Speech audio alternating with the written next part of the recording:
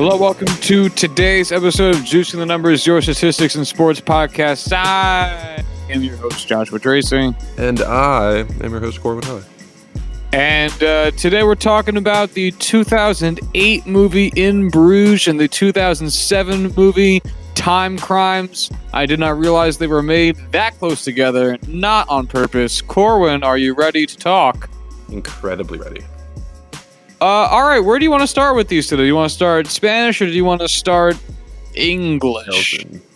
They're Irish, sir. Are they both Irish? I guess they are both. Well, they mentioned living in London, so I just kind of went with the whole London thing. This film is very European. I'm fine with starting with either because I actually have significant notes for both. Well, that's good because I actually don't have a lot of notes for both. Nice. I kind of just sat back and watched the movies this week. I'm not even going to make up a reason like something convoluted or special happened. I just felt like watching the movies. All right, then let's start with Time Crimes because I definitely have less to say about Time Crimes. Totally fair. So Time Crimes is a Spanish language film from 2007 written by Nacho Vigalondo. And my God, that name sounds racist. It is not. That is what his name is listed as here on IMDb. Nacho Vigalondo. It stars Cara Elejalda, Candela Fernandez, and Barbara Guenaga. I'm so sorry. Yes, those are names. Those were all names. Okay. Do we have? All right. So estimated budget. $2.6 million. Cumulative worldwide gross, $553,000. Yeah.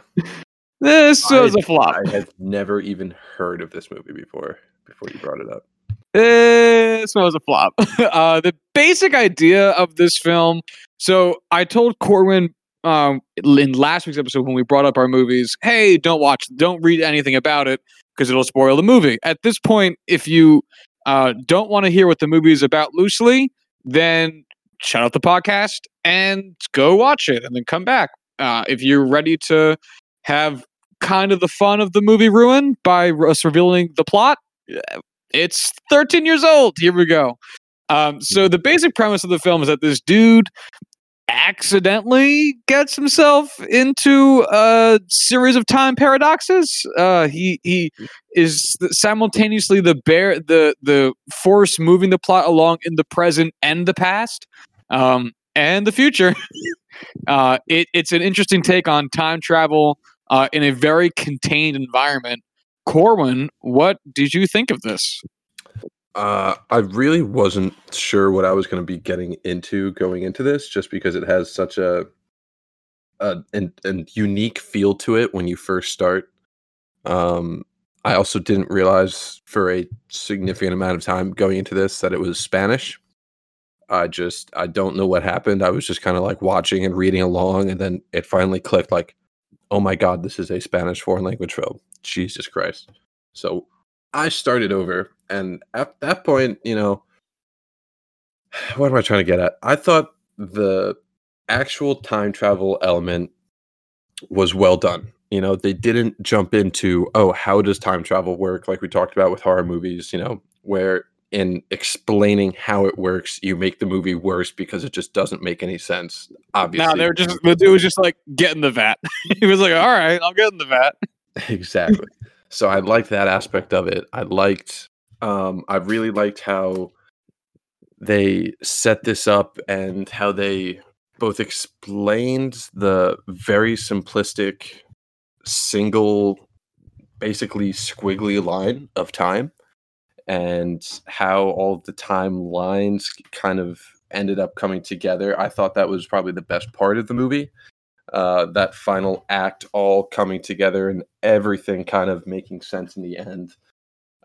What really gave me a bad taste in my mouth was the main character, Hector. I don't know what his frame of mind is at this point in his life, but I just do not understand both his decision-making process and what must be just crippling depression that causes him to just not give a shit about the wild things going on around him. Oh yeah, I have a total of 4 notes written for this film, and one of these is All this to see some titties. Because, Right? oh my God, Hector, what the fuck are you doing? Yeah. Jesus Christ. Like, I just could not.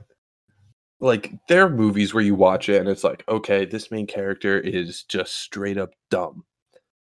I don't understand how that would work. Like, but okay, this character, they do their thing, that's fine. This guy, it's just like he's getting chased by a murderer, and it's like the second he is gone from his view, it's like, oh yeah. He has no concept of object permanence. Like when he Yeah. goes into the silo and he's safe, he goes into the machine, comes back out, bright as day, clearly something fucky's going on. Let's waltz outside. Where I was just running from a fucking psycho murderer that I think just killed this woman that I was creepily stalking. Let's just go see what's going on. I couldn't get past this guy. Oh yeah, no, he's the single stupidest man alive, but also that stupidity was required to make the plot go forward from the beginning. Like, yeah. I mean, you're not going to get an argument out of me that Hector. I mean, it took him a long time to get explained. Sir, you've traveled back in time, and he's like, "But why is the sun out?" And the guy's like, "Because you traveled back in time." And he goes, "Well, what day is it?" And he goes, "The same day." He goes, "That's impossible." He goes, "Because you traveled back in time." Hector's just sitting there like, "I don't get it. I have to go see my wife." The guy's Like, just like, I "No." can get the like being wildly confused when traveling through actual time and space. Not even space, just time. Just because no one would like if that happened to you, you get into this machine and you happen to go through time. I would imagine you would have a lot of questions, and the very simple answers of "you traveled through time" wouldn't exactly satisfy that. But just being like, okay, let's go home," is not how I would have reacted. I gotta say, I just thought of this now. I'm going to pose it to you. I vastly more so appreciate Hector being overly confused to the point of being a fucking idiot to sometimes in movies where like bizarre, insane sci-fi things happen to them and they just readily accept it. Oh, You yeah. know? Oh, Where it's yeah. like you don't even need to explain it to them. They're just like, oh, I traveled back in time? Yeah, of course I did. Like why else did I get in the vat? Like that's exactly what I thought was gonna happen. Independence Day just jumped out to me. It's like, oh, we're getting invaded by aliens. Let's go kick some ass. Let's go. Yeah, let's not question any of what's happening. Like we are fully committed to the results of this. So I do appreciate Hector's foolishness, I guess, in that respect. It's better than the alternative. Yeah, I just So that is just like such a big thing for me. I just could never get past it. again, you're not wrong. So one of the reasons I had a hard time writing down notes for this is that it follows the plot, and God damn it, you could really just tie so much of the first part of this to Hector being just the world's. So there's three versions of Hector. Right? We got OG Hector, we got Hector Prime, and we got Hector 3, or as they say in the movie, 1, 2, and 3. So OG Hector gets pulled out into the forest behind the house he just bought with his wife. You presume from the film to go investigate topless woman, and while his wife is gonna go to the store, what he was gonna do when he found her, I don't know, but that seemed like his plan. And then he gets attacked by a dude with bandages on his face, and this escalates him to running away deeper into the forest, finding a lab, going up into the top of the silo, this silo, going into a vat, and then time traveling, and then Hector 2 becomes the man in the bandages because he was trying to kill Hector 1 to go find his wife. Like, the reason for why Hector was doing in the first two versions of himself literally a single thing that he was doing is insane. Mm-hmm. It's That's probably my longest note. Yeah, the actual things that the logical conclusions he's come to are ridiculous. At the same time, I can believe that I'll believe that there's a person out here in this world that would do all of these things, though. Like, if these situations were all there, I would go like, oh yeah, like how many people are still supporting the political regime? Like millions. Like, how many people would go wandering into the wood for some titties while their wife was at the grocery store?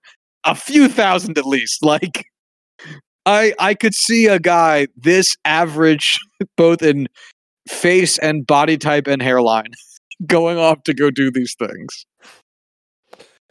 It's just like, so I don't know the name of the character, but like the guy who's helping him, The scientist? Yeah. I guess his name doesn't matter, but like he's like, all right, you just need to get him back in the tank, and if you don't, you're gonna die. That is the only, the only MacGuffin that he has here is getting Hector in the tank. And he's like, all right, I need to recreate everything I just saw to fit it perfectly. And that's not what he was supposed to do. He was just supposed to get him in the tank. So like he spends so much time like trying to perfectly recreate the scene and like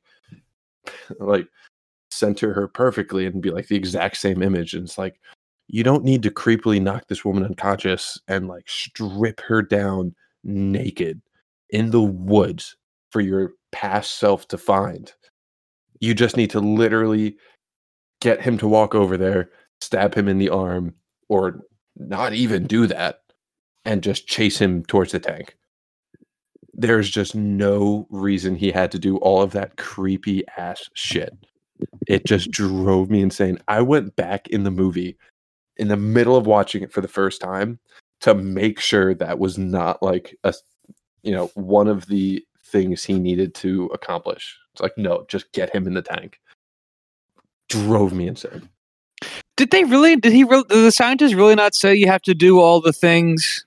Nope. Like how get him in the tank. Oh, that's funny. Because I was going to say one of the things. So there's a few different types of time travel depending on the rules of the film that you're in, and this one I had thought you're making me question it, and I guess I should because I just kind of assumed. But this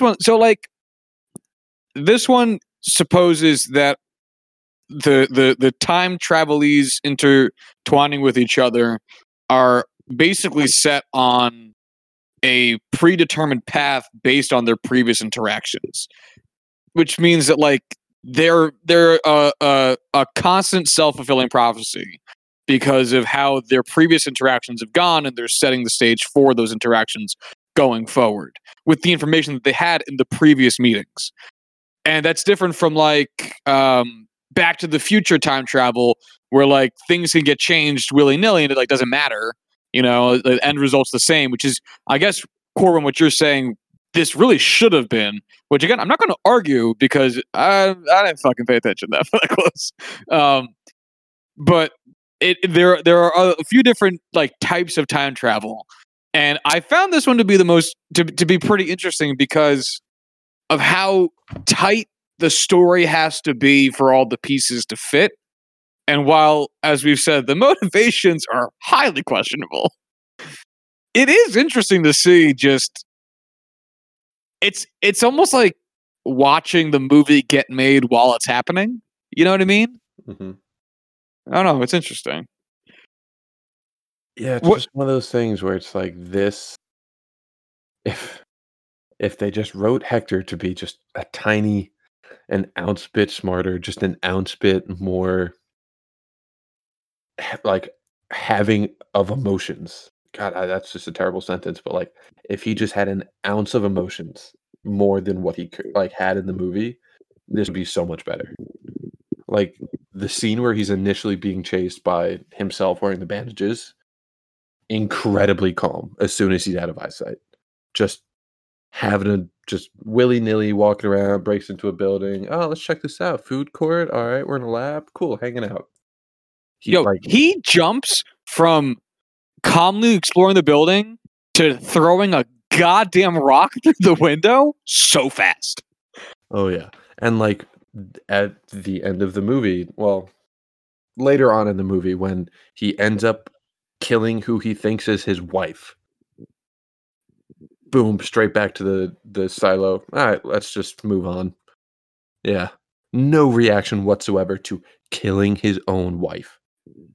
I just Well, could not get past that he part. he did act like pretty stunned, like he just kind of like it was supposed to be like an understated, he kind of like fell back as he like walked back in through the house through the window, and he couldn't even bear to like look at her long enough to realize that it wasn't his fucking wife.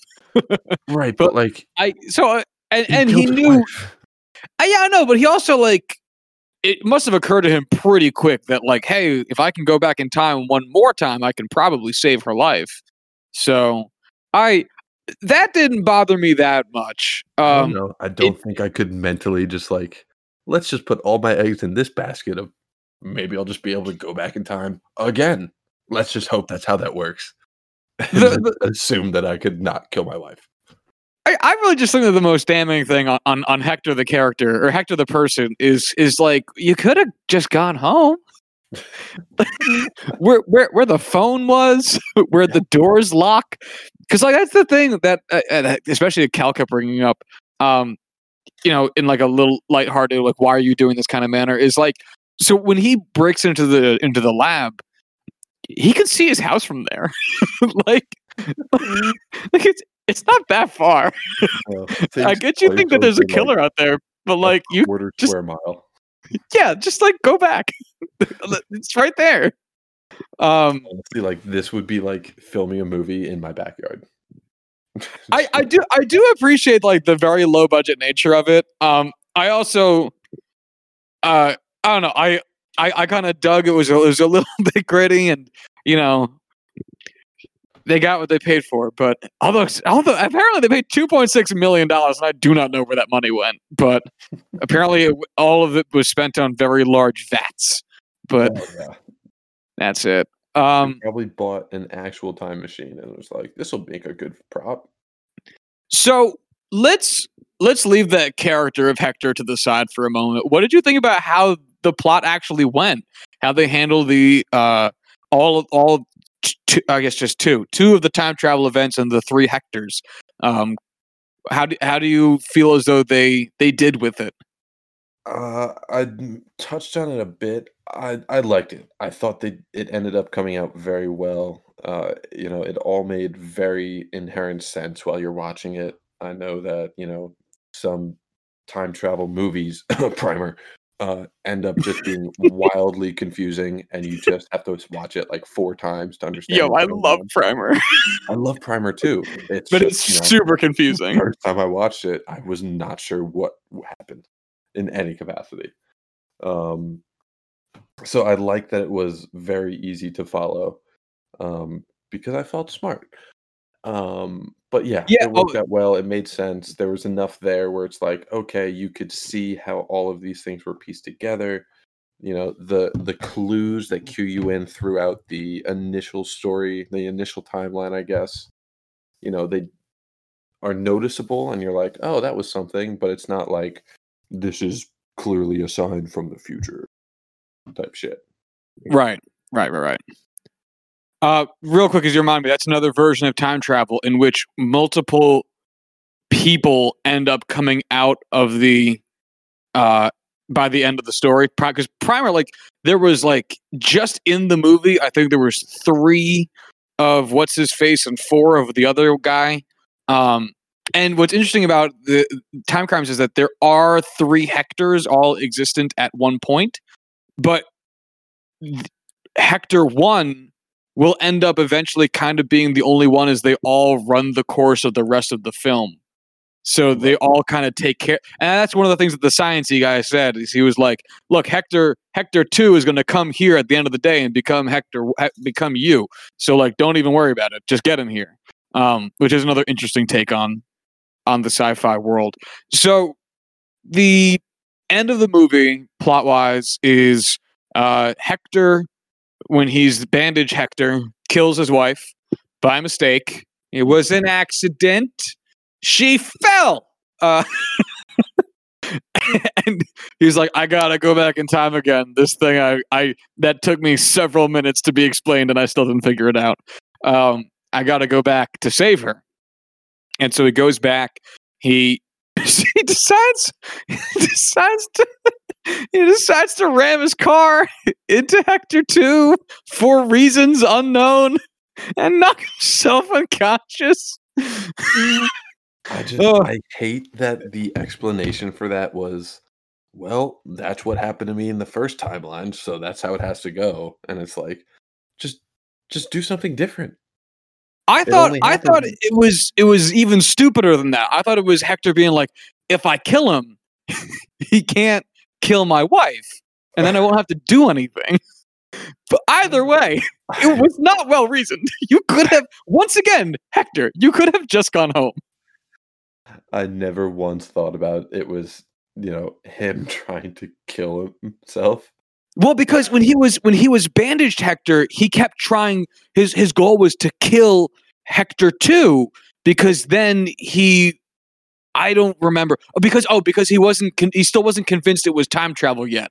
So he kept trying to kill Hector 2 because he thought he was an imposter, when in reality he was just looking at himself, but earlier in the day. And so I think that never really fully clicked for him. It was weird. The explanation of Hector's just stupid makes way more sense. Oh yeah, the dude is a big old dum-dum. He is a menace to himself. So he thinks he killed his wife. So he ends up going and interfering with the first 2/3 of the film, but in a much more subtle way. You pretty much see Hector 2 coming the entire time. Kel called it I don't know, the second time you saw the bandaged dude. She was like, "Is that him?" And I was like, "I don't know." But the third Hector does tamper, but on a much quieter and more low-key scale, and that ends up culminating with the woman that Hector had bandaged, Hector had killed, actually wasn't the wife. It was just to look like that, so that he would continue the events from the beginning of the film and go pissed off, whereas OG Hector had actually saved his wife from the quote-unquote intruder without letting her know what was going on. And then the movie ends with him just allowing the remaining events to unfold. I really love how, by the time Hector 1 is, at the point where he's saving his own wife, he does not give a shit. Not that he really ever gave a shit, but he was just kind of a dick. He was just like, let's go. Come on. We're going to sit here. It's going to start raining on us. I don't care. The police are coming. Fuck it. Let's just get out of here. One of the best moments was when he threw the battery into the woods and was like, just so you get fucking beat up a little bit later. Fuck you. I will say I just rewinded back to the point in the movie. The exact point is 23 minutes 58 seconds in, where he's getting out of the tank for the first time and it's daylight. You can see Hector 3's arm in the background. That's so crazy. Yeah, because I meant to do that earlier when they showed I guess it was a flashback of him hiding back there. It's time travel. It doesn't make sense. And I was gonna see if he was there at earlier in the movie where you could have seen that going on. And yeah, it's there. That's cool. It's a very, very easy thing to just throw in there. It's not like it's just have a dude stand there with his arm hanging out. Yeah, and it's definitely not the main focus as you're watching this dude emerge from the fucking time travel tub. Yep. So I don't really have too much else to say, because again, this movie just kind of it's a ride and you're just on it, it's not, the acting is fine enough. The motivation is questionable, but it fits enough. The guy is dumb, and that's just kind of what moves the plot along. And it's mostly about the story, and so I don't really have too many other notes. Do you? Yeah, I'll run through what I have left. Yeah, go for it. He has amazing use of his arm throughout this entire movie. The one that got stabbed? Stabbed in the arm. Just straight through his arm. Yo, he slaps a bandage on it. Hands after that. He slaps a fucking bandage on it and then just well, I am fixed. Speaking of the bandage, when they have like the white liquid that the scientist was very concerned about, and like they show dripping off of him and like burning through the carpet of the second car he's in, never comes back in any meaningful I way I and I is never explained. I know. I remember watching it the first time and was like, "Oh shit, that's gonna be like a tell, Mhm. or like he's gonna, Crazy yeah, effect. he's gonna like fucking come on his wife's face later and he's gonna burn all her skin off." Nothing. Straight out of the league. Nothing. Yeah. So I j I wanna know what would happen if he just Hector 2 just stopped getting involved and being the catalyst for that line of events, and he just let the dude go about his day. Like, would the early dude would Hector 1 disappear completely? Would Hector 2 continue on with his life and the one Hector would just disappear? I know he said, the scientist, that both would cease existing. I just don't get how that would work. Then again, time travel, so just don't think about it is the best explanation. Um, I just it I want to dig into that more, but it's not necessary. Um, Yeah, it's tough, and they did a great service to all of us by not explaining it. I have to admit though, like it just the last thing is just like the the S curve line that they showed demonstrating the movement of time was, like, looking back, very simplistic, obviously, but very effective at, like, piecing my way through this story. Yeah, because it shows the very clear overlap, which Mhm.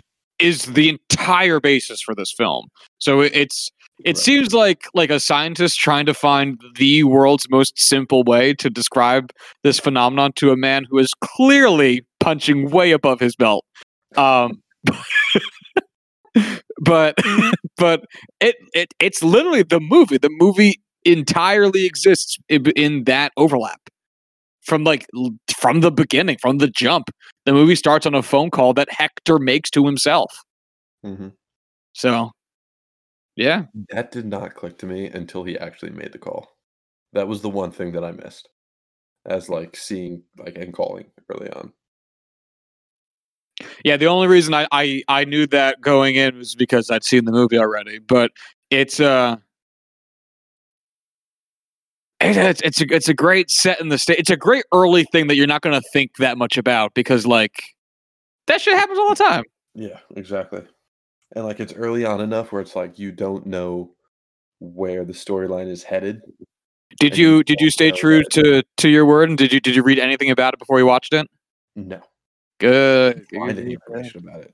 There was mm, I shouldn't say this. Police, cover your ears. There was only one torrent for this. I It could might be not my find old laptop.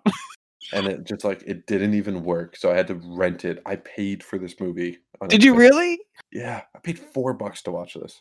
Oh my god, I can't believe yo, that's the only $4 that's made. Hold on, I have to update IMDb's page. I have to go update the cumulative worldwide gross from 553,198 to 553,202.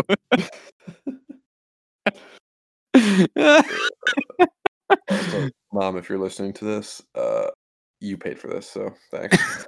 Thanks, Mrs. H. She doesn't listen to this. No one does. Any other notes? No, that's it for Time Crimes. All right, then give me a final rating and review. Um, I really like how everything comes together well in the end, and narratively everything makes excellent sense, especially for a time travel movie.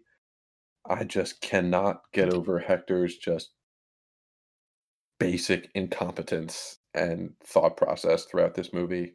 I wanted to give it a 3, that was my initial reaction, just because it's by all means, it's an enjoyable movie, and, I would recommend watching it, But after seeing the other movies that I gave threes to, I bumped it down to a 2.5. Because it is not on the same level as like The Invisible Man and Rocket Man. That's fair. I think that again, I'm a fan of context playing a role here. This is what I will again. I cannot believe this movie cost $2.6 million. So I'm just going to keep referring to it as a small budget indie film because that's how it's shot, and therefore that's how it will be treated. Um, I'm my gut is to give it a 3. I'm going to stick with it. It's a sci-fi movie, and sci-fi movies can either be Star Wars or they can be Planet Nine from outer space. Like, and the in between's not a lot. The in between is sparse. So I think this is really good. I think it's captivating. It starts off pretty much right in it from the second the man picks up the binoculars, which one of my 4 notes is who actually has binoculars. But it's a fucking ride. It's pretty quick for all things considered for how much they're juggling here in terms of timelines and all the whatnots. It's 92 minutes, and I'd be pressed to say you could shave a fucking second off of it and have that be any beneficial in any way to the film. I definitely appreciate that this was like 92 minutes. Oh my god, yeah, compact. Very yeah. much that. Yeah, this is definitely not a movie that deserved to be like any longer than it was. So they did right by keeping it as tight as they possibly could. So I'm going to give it 3. I'm going to give it 3 though, with the caveat of it's a sci-fi 3. It's like a budget sci-fi 3, but it's a fun fucking movie. Kind of like how The Thing is like a 3.5, 4 as a old horror movie. Exactly. Yeah, exactly. The context is key for this one. But I did so. But you liked it. Very much liked it, yeah. Right on. All right, then let's turn our attention over to 2008. We'll bump it up a year and go over to Belgium for In Bruges. This 2008 picture was written and directed by Martin McDonagh, starring Colin Farrell, Brendan Gleeson, and Ciaran Hinds. Who knows? Anyway, doesn't matter. It's about a 2 hitmen. One of them accidentally killed a kid, and their boss told them to go to Bruges, Belgium, to wait out the heat, so to speak, for up to 2 weeks. It was made on a $15 million budget. Its cumulative worldwide gross. Corwin, you want to venture a guess? $80 million. $34 million. Yeah, that's a shame. So it still made double its budget, so that's still a mild success. And for what is ostensibly an indie film, that's definitely rather successful, doubling your investment. Martin McDonagh is a guy that people might know most recently from 3 Billboards Outside of Ebbing, Missouri. He also won an Oscar in 2006 for a short film called for Six Shooter. I've never seen it. In Bruges itself was nominated for Best Writing Original Screenplay, also for Martin McDonagh. And Corwin, what do you think of this movie? Oh man, I mean, this is one of my favorite movies. I love the humor in it. I love the dark comments and just I what's the right word for it? Just like childish humor that it has sometimes. Every time I watch it, I forget how bloody dark it is, and just how emotional and deep it gets. And having those 2 aspects, that Venn diagram coming together, it just fits beautifully. Brendan Gleeson and Colin Firth play off each other so well, have such great chemistry. And then like 3/4 of the way through the movie, halfway through the movie, Ralph Fiennes comes in and just steals the spotlight. This is one of those movies where I want to recommend this to everyone and have everyone I talk to about movies watch it, but I fully understand that the tone of this is very much not everyone's cup of tea. But I don't care because I love it so much. I am going to have a very hot take on this. I hate the first the first act of this movie. Hate it. I think Them Acts just 2, fooling around in Bruges. yeah, it just doesn't engage in a way that that Acts 2 and 3 do, because you don't understand what the stakes are yet. Like, you know that it's quiet, you know that it's somber, you know that you learn relatively quickly, I'll say, that Ray killed a kid when he wasn't supposed to, and that he's obviously sad about it, and like, or guilty, remorseful, all the better words than sad, but he's sad. Um, but it just, man, I just don't. I've seen this movie like a bunch of times, because like Acts 2 and 3 of this film are absolutely phenomenal, and we're gonna jerk them off later. I guarantee it. But man, and I was trying to tell this to Cal, because like for it moves slow and it feels slow and it pays off, but I cannot stand the first third of the first act of this film. But man, Act 2 is a blast, and then Act 3 just fucking slams its fucking fist down on the table. I'll tell you that. Damn, yeah. So basically, you know, I loosely described it already. Ray Colin Firth's character was supposed to kill a priest. He did. While doing so, he accidentally killed a child, and the presumption is, again, that their boss, played by Ralph, I always pronounce his name incorrectly, Ralph Fiennes, who, oh my god, I love this version of Ralph Fiennes so much. Who always plays such like buttoned up characters, whether they're military personnel or hotel managers or what have you. Or, To see him, Voldemort. yeah, or Voldemort, very buttoned up Voldemort. God, I constantly forget who was Voldemort. Those Harry Potter movies are. Look like it's just such a great transformation. But go ahead. But yeah, it's really interesting to see. But you know what? Even Voldemort's like a pretty. I'm not gonna say he's buttoned up, but he's a very verbose, well-spoken dude. Every other word out of Harry's mouth is fuck, and he does it in this fucking like I don't know what the equivalent of a Southie accent is for England, but it's that. I keep wanting to do like quotes, but I just know I'm gonna butcher the accent so bad. I'm just biting my tongue.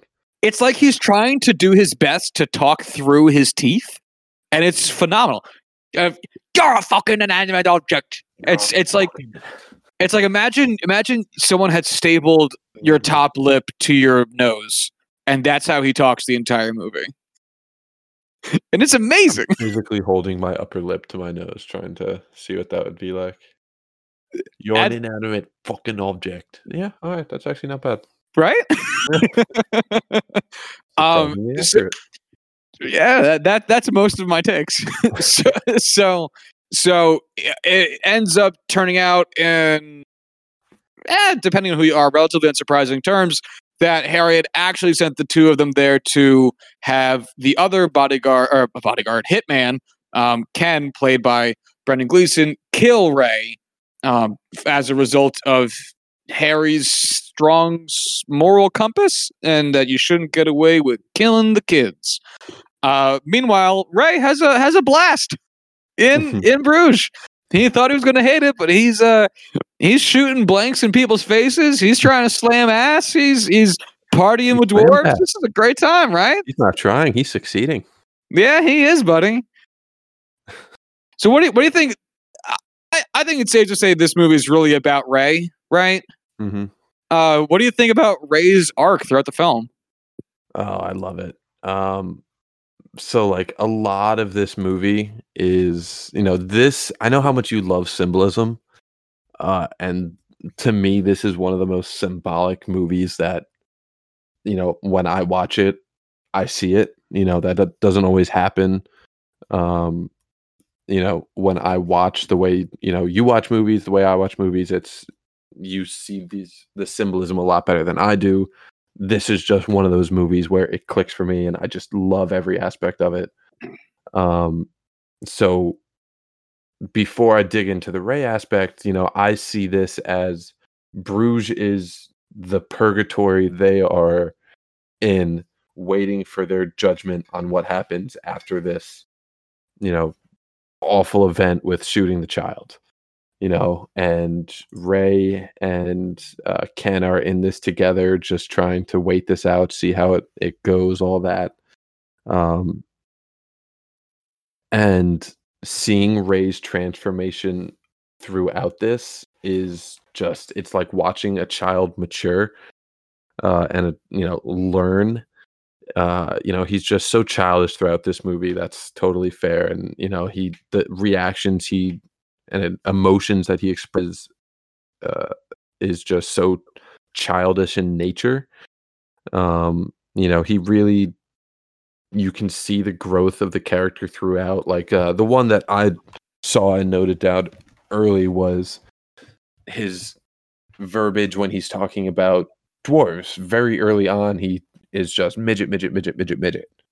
He has this conversation with Chloe about working on this film about the dwarves. They have that talk.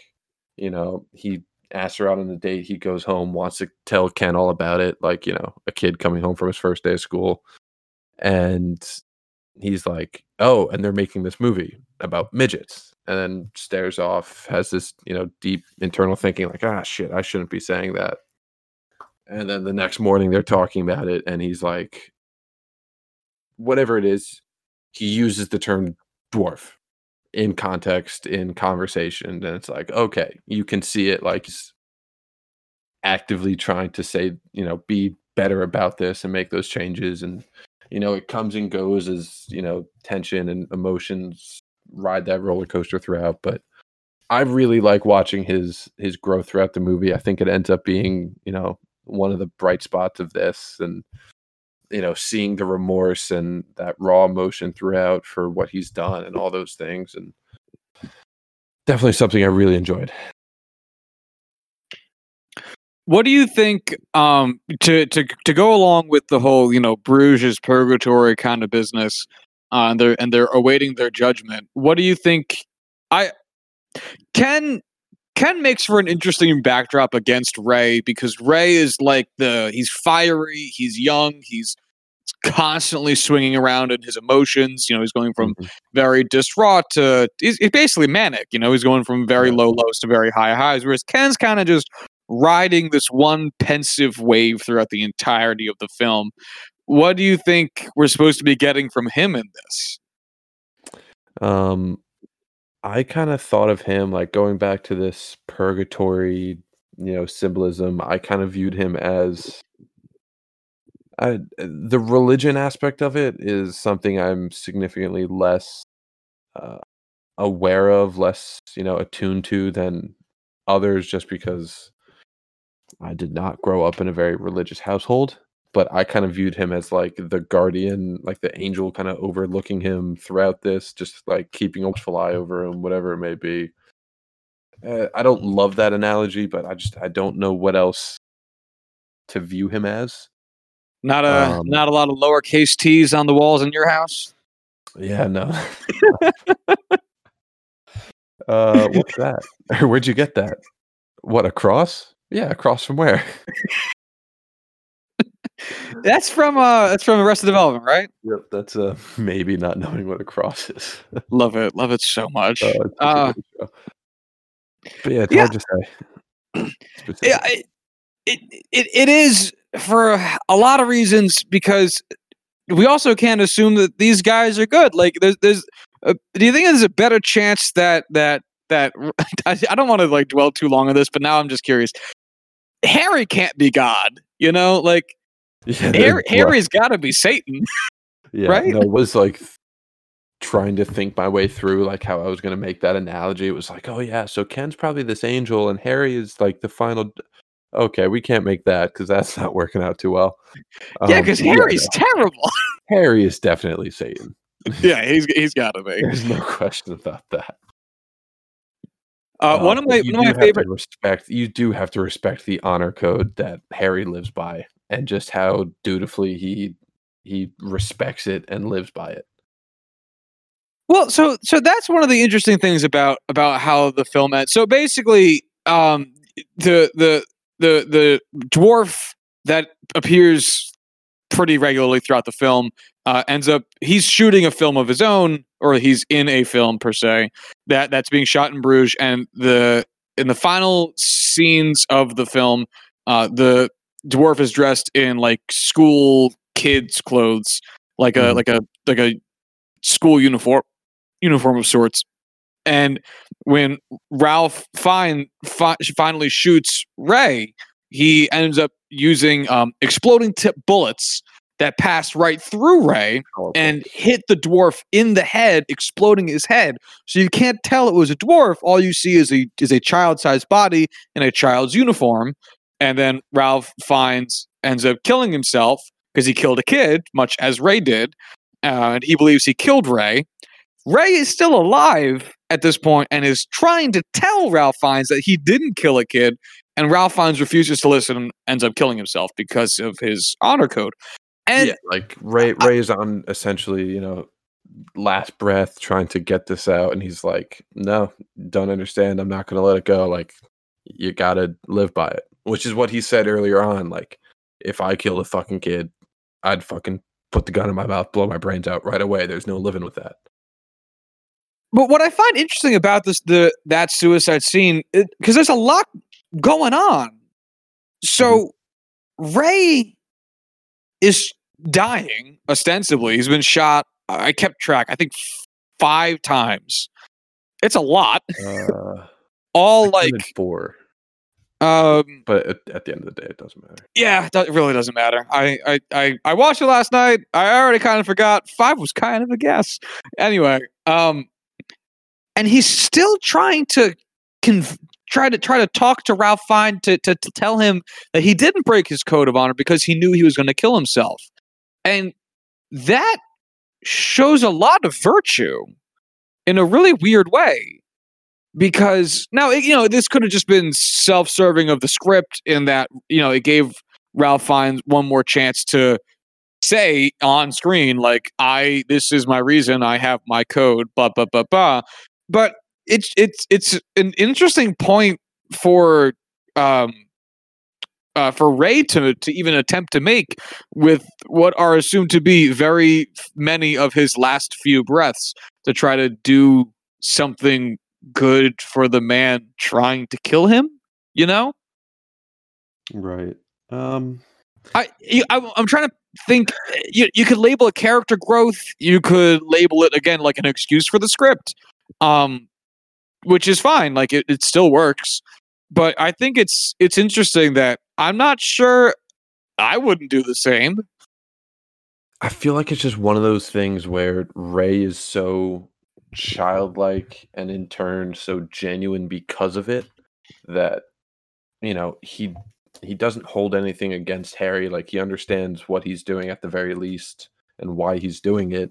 Obviously he doesn't want to die, but he gets why Harry's coming after him.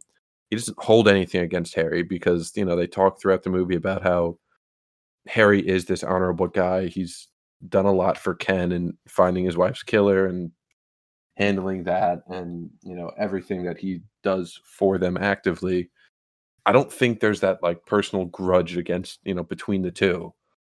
Harry's doing it because that's the code, and Ray understands that. But yeah, I feel like it's just like the genuine childlike personality of Ray that's like, oh shit, dude, like don't do that. Like you don't got to do that. So then that brings me to Ralph Fiennes' point, which is the thing that really killed him's arrogance, isn't it? I mean, if he had given a little bit of time, just a passing moment, or maybe the strictness of his own code, something like that. Because if he had given Ray the 2 seconds he needed to be like, that's a dwarf, not a kid, he'd have lived, And obviously you could definitely still admire the virtue in what he was trying to do, which was live up to his own code of ethics because he had believed he had murdered a child. But he didn't. And there was someone with that information standing right in front of him, and he was so blinded by his own code of ethics that he was willing to kill for it. Kind of like how he basically killed Ken like 10 minutes earlier. Hmm. Yeah, I really like that ending scene altogether. Oh, I love it. I think it's perfect. I just think it's really interesting. Like the base level motivations are Mhm. understandable because they lay them out for you very explicitly. But there's still like a lot that happens within that scene that's kind of, I don't know, just kind of interesting. Yeah. God, Ray is just such a like, there's a lot of layers to Ray. I love him as a character. I don't know where I'd put him on my list of top movie characters all time. That's a deep list, but I feel like I'd have to put him on there. Like some of the yeah, like throughout this movie you see him being, like an arrogant dick, selfish, self-centered, and then it just on the other side of the spectrum, just this deep emotional remorse and just self-hatred because of the actions. And the one quote he says, because of the choices I made and the course I put into action, a little boy isn't here anymore and he'll never be here again. I mean, not here in the world, not here in Belgium. And it's just like, wow, like that is just so deep and self self whatever, and just so fucking hilarious at the same time, which is how he delivers that. It just I love the character so much. Like you shouldn't like this character. Like he does not have very many redeeming qualities. He's just so lovable. Is this the movie you think of when you think of Colin Firth? Yes. You know what I think of every time I see him, and Colin that Farrell. Colin Farrell. Damn it, yeah, Colin Firth is the English one. Um, you know what I always think of when I think of Colin Farrell? Seven Psychopaths. No, his guest appearance in the TV show Scrubs. Really? Yeah, in which he's loitering around the hospital looking after this guy, and the guys are like, "Oh, is he like your brother or your friend or something?" And he was like, "Nah, I beat him the fuck up in a bar, and I was just checking to make sure he was okay." But I distinctly remember this one scene where JD is just trying to convince him to say the lines from the what's that fucking cereal with the goddamn Irish the leper with the leprechaun? Lucky Charms. Lucky Charms, trying to get him to say the Lucky Charm shit, and then Colin Farrell very reluctantly says the Lucky Charm shit. Harsh stars and clovers. And it just fucking, so I just kept looking at this like shivering hitman who's sad, thinking, harsh stars and clovers, roses and balloons. It just gets me. So that's how I think of Colin Farrell For the as the longest time, I always thought of SWAT because I used to watch SWAT all the time. That seems like movie a sounds SWAT like kind of an guy. 8-year-old's just, like, wet dream. Yeah. Um, I don't really have a lot of notes for it. Again, just because I kind of was just watching, if we're being honest here. Um, I have one here about, the paintings in the museum, some more symbolism for you. Lay it on me.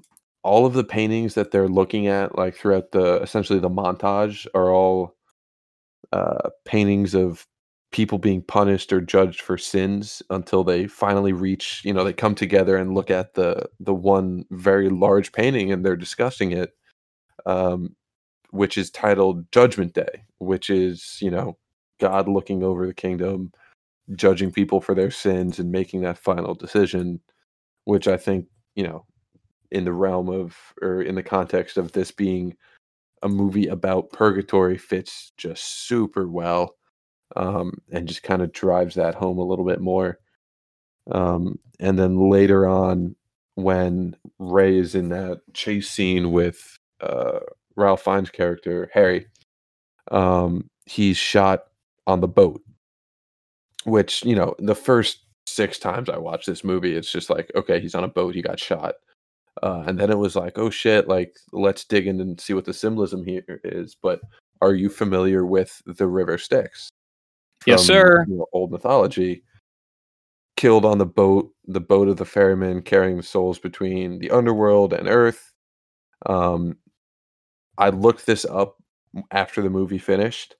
The ferryman is classically paid in gold coins, which I drew back and connected to Ken standing atop the clock tower, looking over everyone, kind of how the painting is laid out in Judgment Day, and then drops the handful of coins in order to get Ray's attention and inevitably stop him from being killed by Harry, at least at that point in time.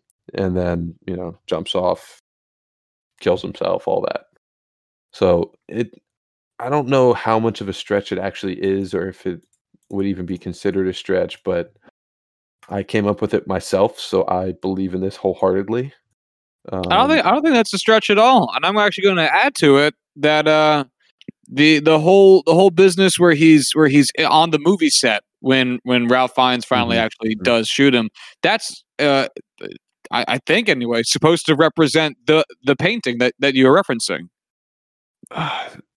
The Léa Seydoux character, when she's introduced, talks about the movie itself, and I saw another video, a Nerdwriter video that talked about it, but like that's very, very, close to home, where it is a movie about this like dream sequence, whatever it may be, about life and death, that sort of thing, and that's why it was specifically chosen and why it is taking part of that like final scene.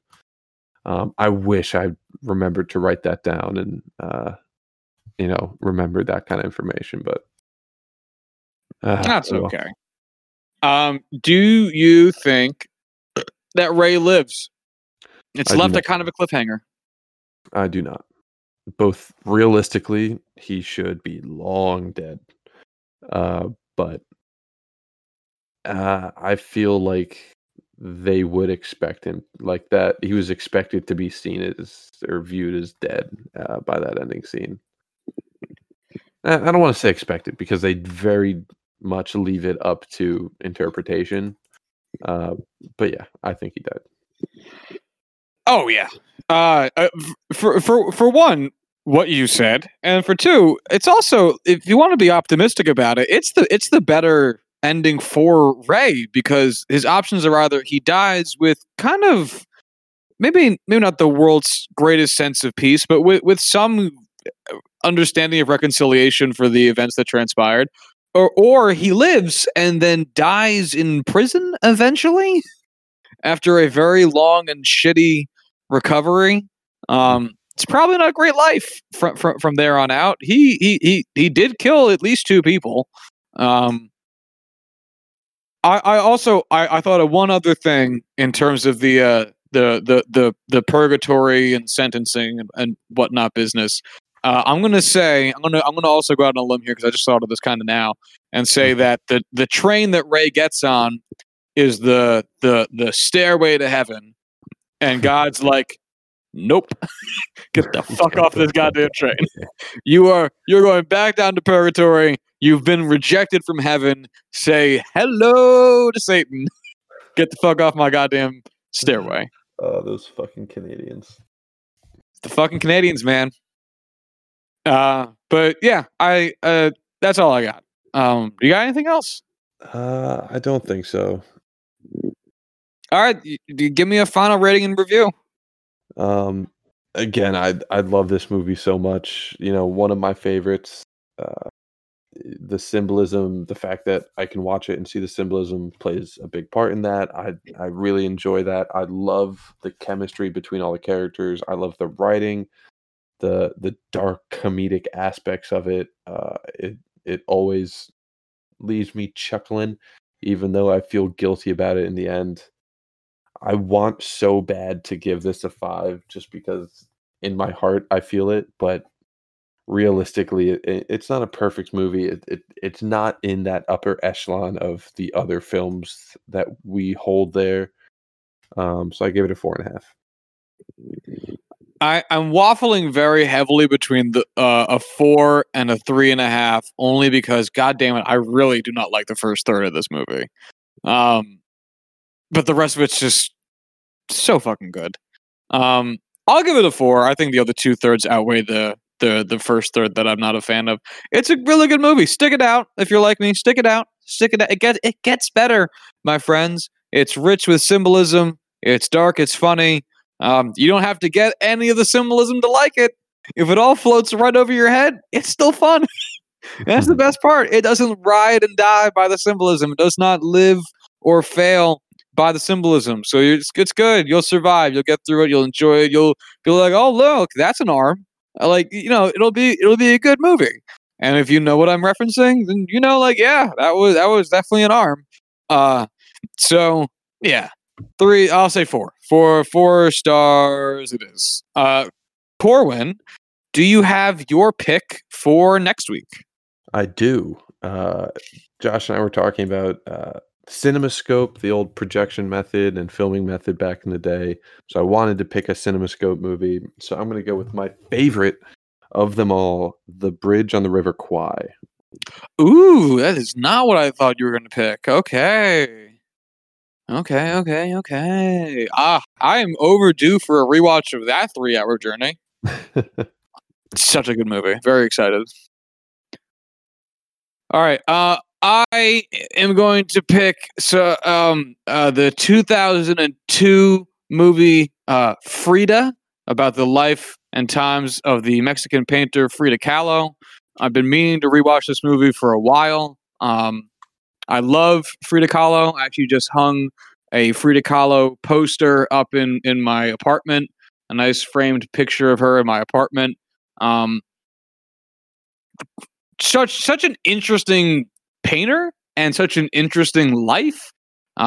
So if you're not usually into biopics, I happen to think that this one is one of the better ones. I am a big fan. I'm very excited to see to just honestly live in that world again, because it's been a long time since I've seen it, and I'm looking forward to it. But yeah, that's all I got. That's the picture. I have not seen this movie. I just know that this is Salma Hayek unibrow. Yeah, this is like peak Salma Hayek too. Like, this is back when she was doing like tons of Oscar. People look at Salma Hayek and think that she's just like, the hot Hispanic woman, because she is a very, very attractive Hispanic woman. She's a hot Hispanic woman. Yeah, she truly is. But like, she did some really phenomenal films around this point in time. I would highly recommend looking into. So anyway, that's Salma Hayek. She's great in Your everything. movie has a hot Latina woman. My movie has Obi-Wan Kenobi. So get over it. Yeah, it's pretty close. You're right. It's pretty close. I'm just saying, only one of ours was in Wild Wild West.